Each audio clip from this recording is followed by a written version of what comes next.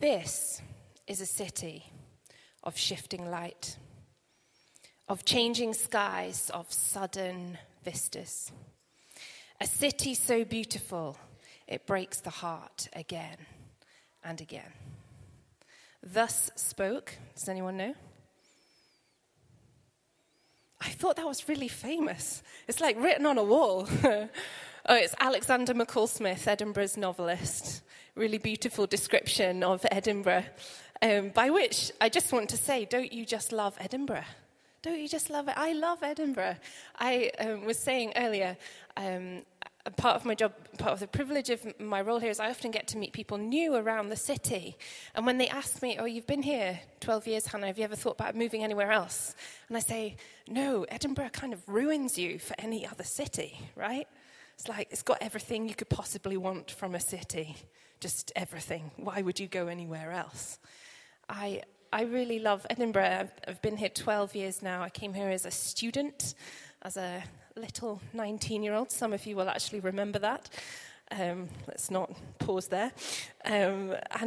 Like many of you, I think I could list a litany of locations for the different seasons of my life in this city, and I'm sure you could too. I remember my first journey from Cumbria up to Edinburgh and driving in through Dalkeith to the lovely location of Pollock Halls and unpacking there. I remember student years spent in Newington, walking up that street through all the charity shops. I remember many tearful goodbyes at Waverley Station as my now husband, but then boyfriend, and I said hello and goodbye what felt like 1,000 times over. I remember moving to Morningside when we got married and being part of Morningside Baptist Church. I remember moving here, being part of the Tollcross journey. I remember having our children at the Simpsons. I remember Saturday mornings spent in Portobello and Dalkeith Country Park. I'm sure, like many of you, a list of locations that illustrate my love for this city. You'll have your own if you stopped and thought for a minute. And if you don't have one yet, don't worry, you will, because there's lots to love about Edinburgh. And here at Central, we have a vision, don't we, to love Edinburgh. That's what we think God's called us to be about. That's what he has for us. And that is a big statement. And if you're coming around Central for the first time, you're kind of new around here, that's really important to understand about who we are, what we're about. Love Edinburgh. But it's easy for a statement like that to be a bit like apple pie and custard. It's kind of nice. Carl said last week it's a bit vanilla. What do we really mean by that? What does it mean for us together as this church to love Edinburgh? And so in this series over the next few weeks, it's a bit like a box set, you get a few in one, we're hoping to unpack this a little bit. What does it mean? What does it really look like for us to love Edinburgh? And so to answer that question, I want to take you to a historical city, not unlike ours, but a few thousand years ago, called Jerusalem. And in Jerusalem, the walls are down. They're ruined. It looks pretty bad on the ground. And we're going to read about the story of this city and its ruined walls in a book called Nehemiah. So that is in the Bible. You find it probably like about halfway through. It's like half time when England did not pull themselves together. Anyway, I'll move on. Not bitter. And the story goes that even in that first half of biblical record, God's people had basically stopped behaving like God's people. They'd forgotten what it meant, that this incredible privilege of being called God's children had things to say about the way that they lived. Unkindness, competition, injustice, economic uncertainty, pain, all commonplace. Do they sound familiar to you? A little bit. And God, being God, he's a gentleman, kept his word. That's what we call a covenant agreement. He kept his word. He did the things that he said he would do, and he didn't let them down. And so he began to call back his children from where they had scattered, much like refugees and economic migrants today, scattered from one city all across the diaspora. And he calls them back under the leadership of this king called Ezra. Come back to worship me. I will rebuild you again, says God. And that's the point at which we've come to this story today. And they've rebuilt the temple. They've made it strong. Worship was happening. The church was essentially functioning. But the city lay in ruins. And if you were here last week, you will have heard Carl ask the question, does that bother you? Does that bother you? The city lies in ruins. The church is functioning, but the city lies in ruins. And there are lots of good things to celebrate, aren't there, about the city of Edinburgh? There are lots of good people doing lots of good things. But does it bother you, the loneliness, the injustice, the unkindness, the poverty, the economic uncertainty of this city? Does that catch your heart? Does that bother you? And it's in the ruins of Jerusalem, a city not unlike ours, that we find the story of a man called Nehemiah, a man not unlike us. And the pain and the shame of the ruins caught Nehemiah's heart. And he knew he had to step into the gap. So here's my question for us today to pause and to consider together. What do you do if you're bothered? You're bothered. But what do you actually do if you're bothered? And what can the story of Nehemiah show us about a way forward as we love Edinburgh together? Does that sound all right? That's where we're kind of going, okay? So if you've got a Bible, then turn with me to the book of Nehemiah. So it's about midpoint. You can always use the contents page. I find that incredibly helpful. Or if you don't, then it'll come up on the screen behind me. So we're reading from Nehemiah 2, verses 11 to 18.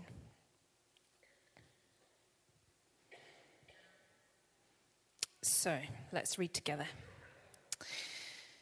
I went to Jerusalem, this is Nehemiah speaking, and after staying there 3 days, I set out during the night with a few others. I had not told anyone what my God had put in my heart to do for Jerusalem. There were no mounts with me, except the one I was riding on. So there were no horses, basically. By night, I went out through the valley gate toward the Jackal Well and the Dung Gate, examining the walls of Jerusalem, which had been broken down, and its gates, which had been destroyed by fire. Then I moved on toward the Fountain Gate and the King's Pool, but there was not enough room for my mount to get through. So I went up the valley by night, examining the wall. Finally, I turned back and re-entered through the valley gate. The officials did not know where I had gone or what I was doing, because as yet I had said nothing to the Jews or the priests or nobles or officials or any others who would be doing the work.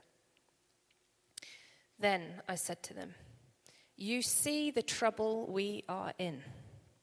Jerusalem lies in ruins and its gates have been burned with fire. Come, let us rebuild the wall of Jerusalem, and we will no longer be in disgrace."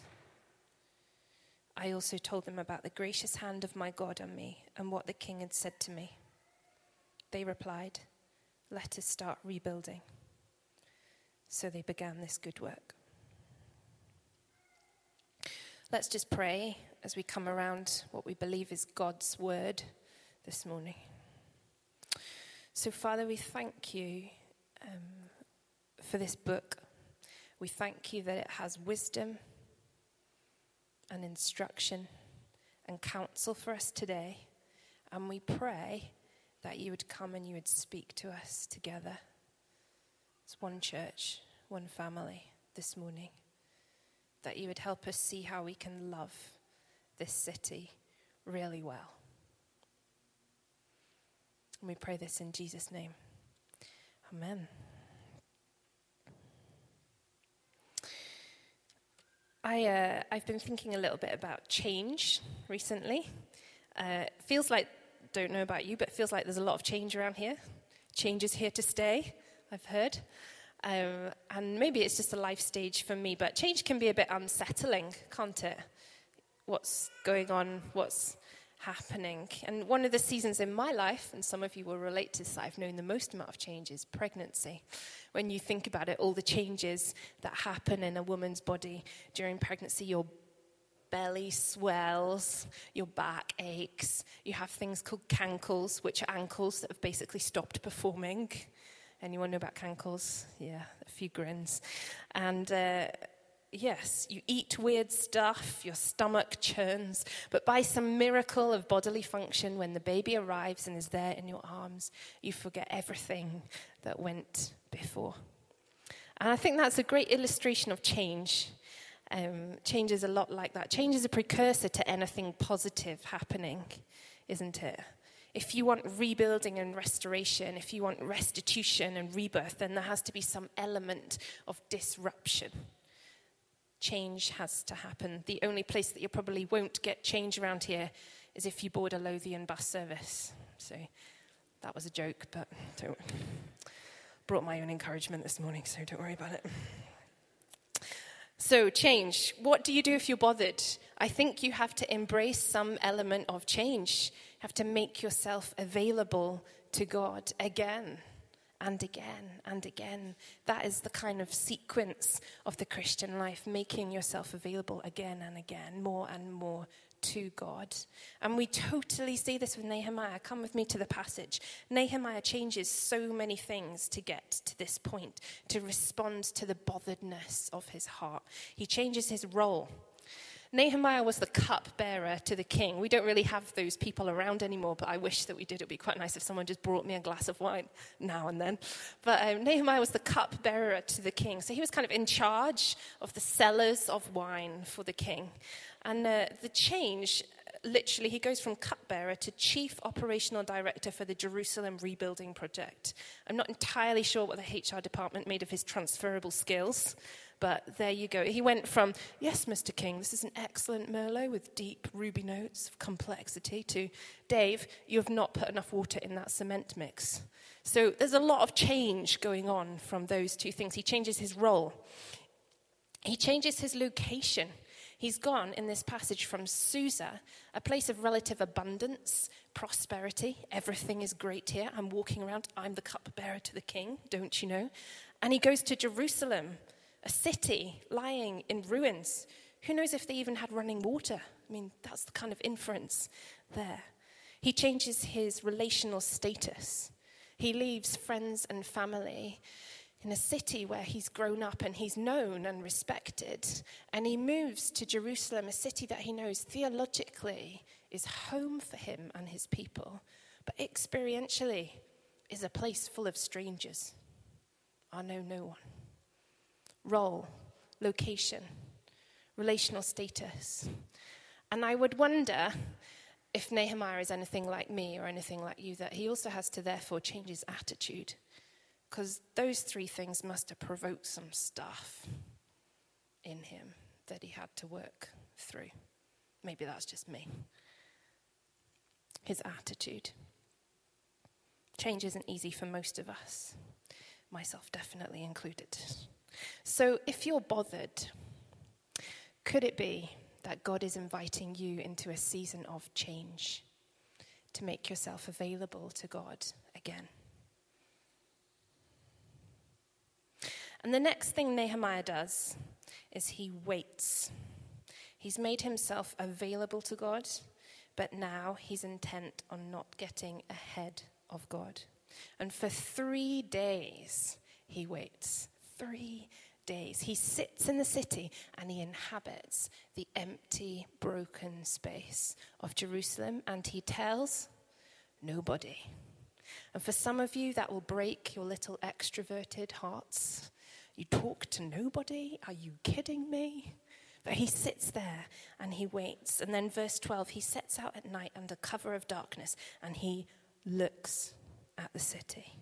He doesn't roll up in Jerusalem. Come on, everybody, gather round. I'm about to launch my new website. I've got promotional videos to get you all on board. He goes out under cover of darkness with a very few people. And he looks, he listens. Why wait? Well, I kind of wonder that in that space of waiting,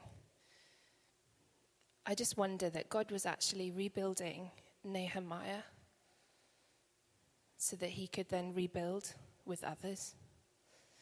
That there was things that God wanted to give him, the blueprint, the perseverance, the character, the attitude, the humility, the tenacity, the heart that would see him through what was a huge project, rebuilding the walls of Jerusalem.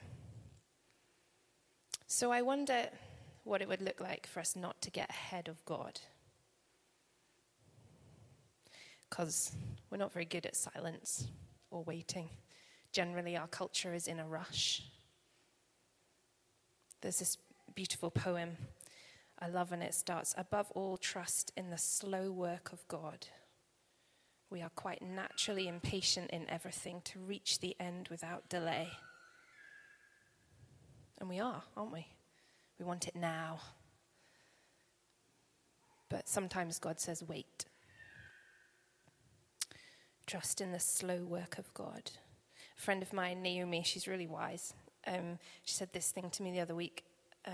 It's one of the most profound things I've ever heard. She said to me, "Hannah, God is not in a rush, so why are you?" I was like, oh, okay. Okay, you got me there. And you know, it was great to celebrate with the folk who are launching new communities today. 5 new communities launching today. That's absolutely fantastic. Out there in the city, loving Edinburgh. But if you're starting out as a community, then you also need to hear there is no rush. It's like the green cross code of community. Stop, look, listen. Be in your community. Talk to people. Wait. Don't get ahead of God. Let him till the soil and clear the space for you to begin. So what do you do if you're bothered? You change. You wait. And then I think what we see from Nehemiah is that we're called to speak. There comes a point at which we actually have to verbalize and share the vision that God has given us for the city, the things that we want to see change. And Nehemiah got to this point. I have to say it's not the best opening line of a motivational speech I've ever heard, but seems like Nehemiah hadn't quite pulled his communications team together yet. So turn with me, verse 17. "You see the trouble we are in." I probably could have done better than that, but don't worry. Nehemiah. So think about this for a minute. For 100 years, the walls of the city had been crumbled. 100 years. That's like nobody would have even remembered what they were like before they were broken down. That's like 3rd, 4th generation of children growing up, very familiar with the desolation of their city. I read a news report the other day that said there are actually refugee camps where 4th, 5th generations are now growing up within the camp. Isn't that horrendous? That's like this. And so think about, in that context, the absolute guts that it must have taken for Nehemiah to stand up before those people and say, "Do you know what? I think God wants to change that." Think about the sheer audacity of his vision. He's speaking to people who probably thought, God's not really bothered about us, about our city, about the disgrace that we're in because the walls are down and we could be attacked at any moment and we're not very safe. Think about the bravery that it must have taken Nehemiah to stand up and to own the vision and to speak out the things that God had given him. What an incredible man. And he could do that because he'd made himself available to God and he'd not gone ahead of God. He'd done all that he could so that when he spoke, he could share the essence of God's heart for his people. A big dream. And it got me wondering what kind of dreams, maybe similarly, in this city that seem audacious, unbelievable. Try these ones on for size. Eradicate homelessness in my lifetime. That every refugee in the city would have a befriending family and an opportunity to hear about and respond to Jesus. Big vision. Every international student in the city with a family to care for them during their time away from home. That people with disabilities, visible and invisible, should be genuinely welcomed and included in the local church. That nobody in this city should be living in debt and grappling with all the crippling problems for them and their families associated with debt. That every offender on release from prison is able to move beyond the barriers of social inclusion and employment into freedom and independence. And a reversing of the social trend where churches are shutting down and instead see Jesus communities springing up all across this city. Don't know about you, but they feel like audacious visions, don't they? Big visions, kind of bit beyond us visions. If our visions are not beyond us, they are dependent on us and limited by us. Carl actually said that. Carl is an audacious dreamer. I have never met anybody quite like Carl in that regard. Carl's the senior pastor here. Audacious dreamer. But God loves an audacious dreamer. That's what this book tells us. He loves an audacious dreamer, and he is faithful and kind to see us through. That's what happens with Nehemiah. Look in verse 18. I also told them about the gracious hand of my God on me and what the king had said to me. Nehemiah he perceived God's hand with him. And he saw this audacious vision for the rebuilding of the walls beginning to actually work it out. So he spoke it out. And when we speak out our audacious visions, we're not just speaking of the things that we want to see. We're actually speaking about who God is and what he's like. So all those visions that I just spoke out, they're all actually visions of people in this church, if you didn't know that. People who are already putting action to those words. So when Claire hosts Square Hole Keeleys, she's actually speaking about this is who God is and this is what he is like. When Trisha and Kenny in the sanctuary community befriend refugee families moving to the city, they're saying this is what God is like. This is how faithful and how kind he is. When Duncan and Mary and Julie and all the folk involved in the CAP Centre here and the community care for those crippled by problems of debt, they're saying, this is who God is. This is what he's like. This is what it means for a city to go from ruins to restoration. And the amazing thing is that we get to do this together. Everybody gets to play. Every one of you, every single one of you in here this morning, we all get to do this together. And we all do it differently because God made us all differently and gave us a different part. You get to be who you are in this rebuilding. But go look at chapter 3.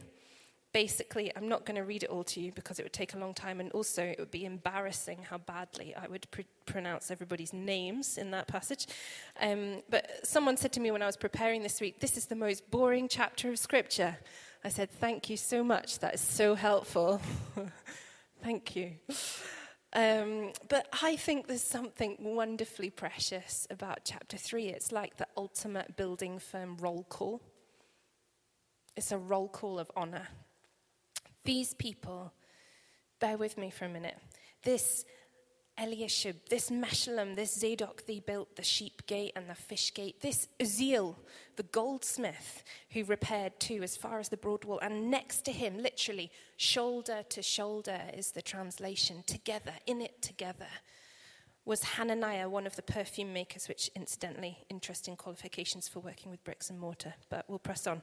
Verse 13, the valley gate repaired by Hanan and residents of Zanoah, Benjamin and Hashub, Zariah and Binu, Palal, son of Uzziah, Pedaiah, son of Parosh. Honestly, sometimes I wonder why there are so many lists of unknown people in the Bible. And Faith Brennan said to me, it's just because God really loves people. She's totally, totally right. He just loves people. He's so proud of people who take him at his word and move out on it. And I wonder what our roll call will sound like down the centuries. That Ferry built, she did. that Jules built, I think she'll be in the roll call. That Penny and Stuart Brown built and cooked, maybe together, maybe separately, we don't quite know. Libby, Rachel, Joe and Dave, Stuart, everybody's name. God keeps everybody's name. Everybody matters to God, the roll call of honor. I think you'll be in it. If you're bothered, and if you're going to do something about the fact that you're bothered, God's got a roll call for you. So, who builds? I'm going to bring this plane into land just now, but 3 sets of people who I think build, and they all begin with P, just so that you will remember, basically. But here we go. The permission givers, they build. Chapter 2, verses 1 to 10. We didn't read that passage, but you can go back and have a look at it. They're the people who actually get Nehemiah 2, verse 11. So without them, wouldn't have happened. This is the account of all the people who made it possible for Nehemiah to step into the new. People who can actually resource you to get from A to B, either with finances or with prayer or with encouragement or with permission, with influence. Maybe you're a permission giver. Do you have the capacity to move somebody from A to B with their vision? Could you release them? The vision won't happen without you. And then you've got the pioneers, verse 12. Nehemiah said, I set out during the night with a few others.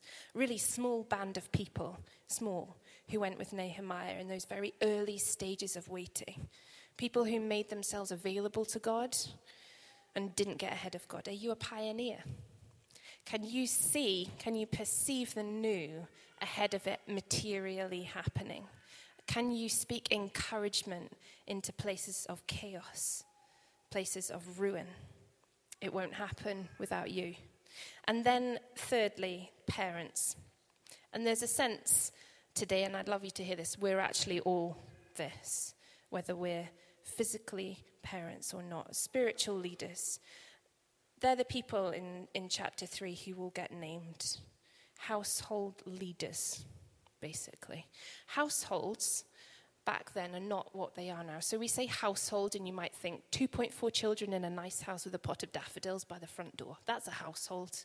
Well, back then, households were far more kind of slightly messy, kind of loose around the edges, a huge variety and jumble of people related by marriage and blood and friendship and business and network. And they're represented in this passage by their household leader, what I've called a parent, basically, but that's just so it, begins with P. Okay. And Nehemiah, what he does is he mobilizes people to build by household. And so the household leaders here are taking responsibility actually for the patch of wall outside their own front door. They're saying, yep, this is mine, I've got this. I'm going to rebuild this section of the wall. And some of them did more than that. That's where you get all the up to the Moor Gate and all these other random references of things I don't understand in Jerusalem. But you built the section of wall outside your own house. So who's in your house? Who's in your house? And what are you building? What are you building together? What responsibility are you taking for your piece of wall? Your street, your neighborhood, your campus, your college, your school, your workplace, your extended family, your social network, your Pilates club, your geographical community. What are you building? And who's in and around your house? And this is why, as a church, we are so behind communities, because what they do is they are out in the city rebuilding the broken pieces of our wall, introducing people to Jesus, but doing so much more than that too, loving people, loving the city. Households of people, whether geographical or scattered, gatherings of friends or people just with a similar interest or passion, looking to follow Jesus together, to be family together, to love Edinburgh together. That's how God does this stuff. It's together. We don't build on our own. We build together. So, are you bothered? And what are you going to do if you're bothered? I wonder for some of us, God would invite you into being available to him again today, being open to the change that he might want to bring. For others of you, maybe it's God's invitation to wait patiently for him, to sit in the silence, not to step out ahead of God, but to listen before you move. Maybe it's that you've already caught God's heart and it's the season for speaking it out. It's the season for standing up tall and shouting it out loud. Maybe you know you have to do that. And maybe just the recognition that you get to be who you are. You don't have to be somebody else. Permission giver, pioneer, parent. Can I pray for us? And then Faith's going to come up.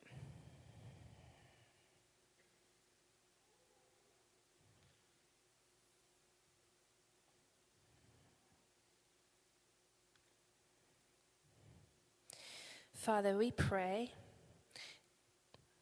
thank you, that you are already rebuilding and restoring the broken parts of this city that we love. And we pray, God, that you would give us renewed willingness to make ourselves available to you in that process, renewed joy and enthusiasm for the task ahead. We pray, Lord, that you would show us the right places to stand, the right places to build. And I pray, Lord, for my church family. I pray, God, that you would speak encouragement into hearts this morning. I pray, Lord, that there would be new strength from knowing that we stand shoulder to shoulder, that we all get to play and we all get to play together. So, God, as we go away to reflect on some of this, we pray, come and speak. And we pray this for the sake of Jesus and for the rebuilding and for the flourishing of this city. Amen.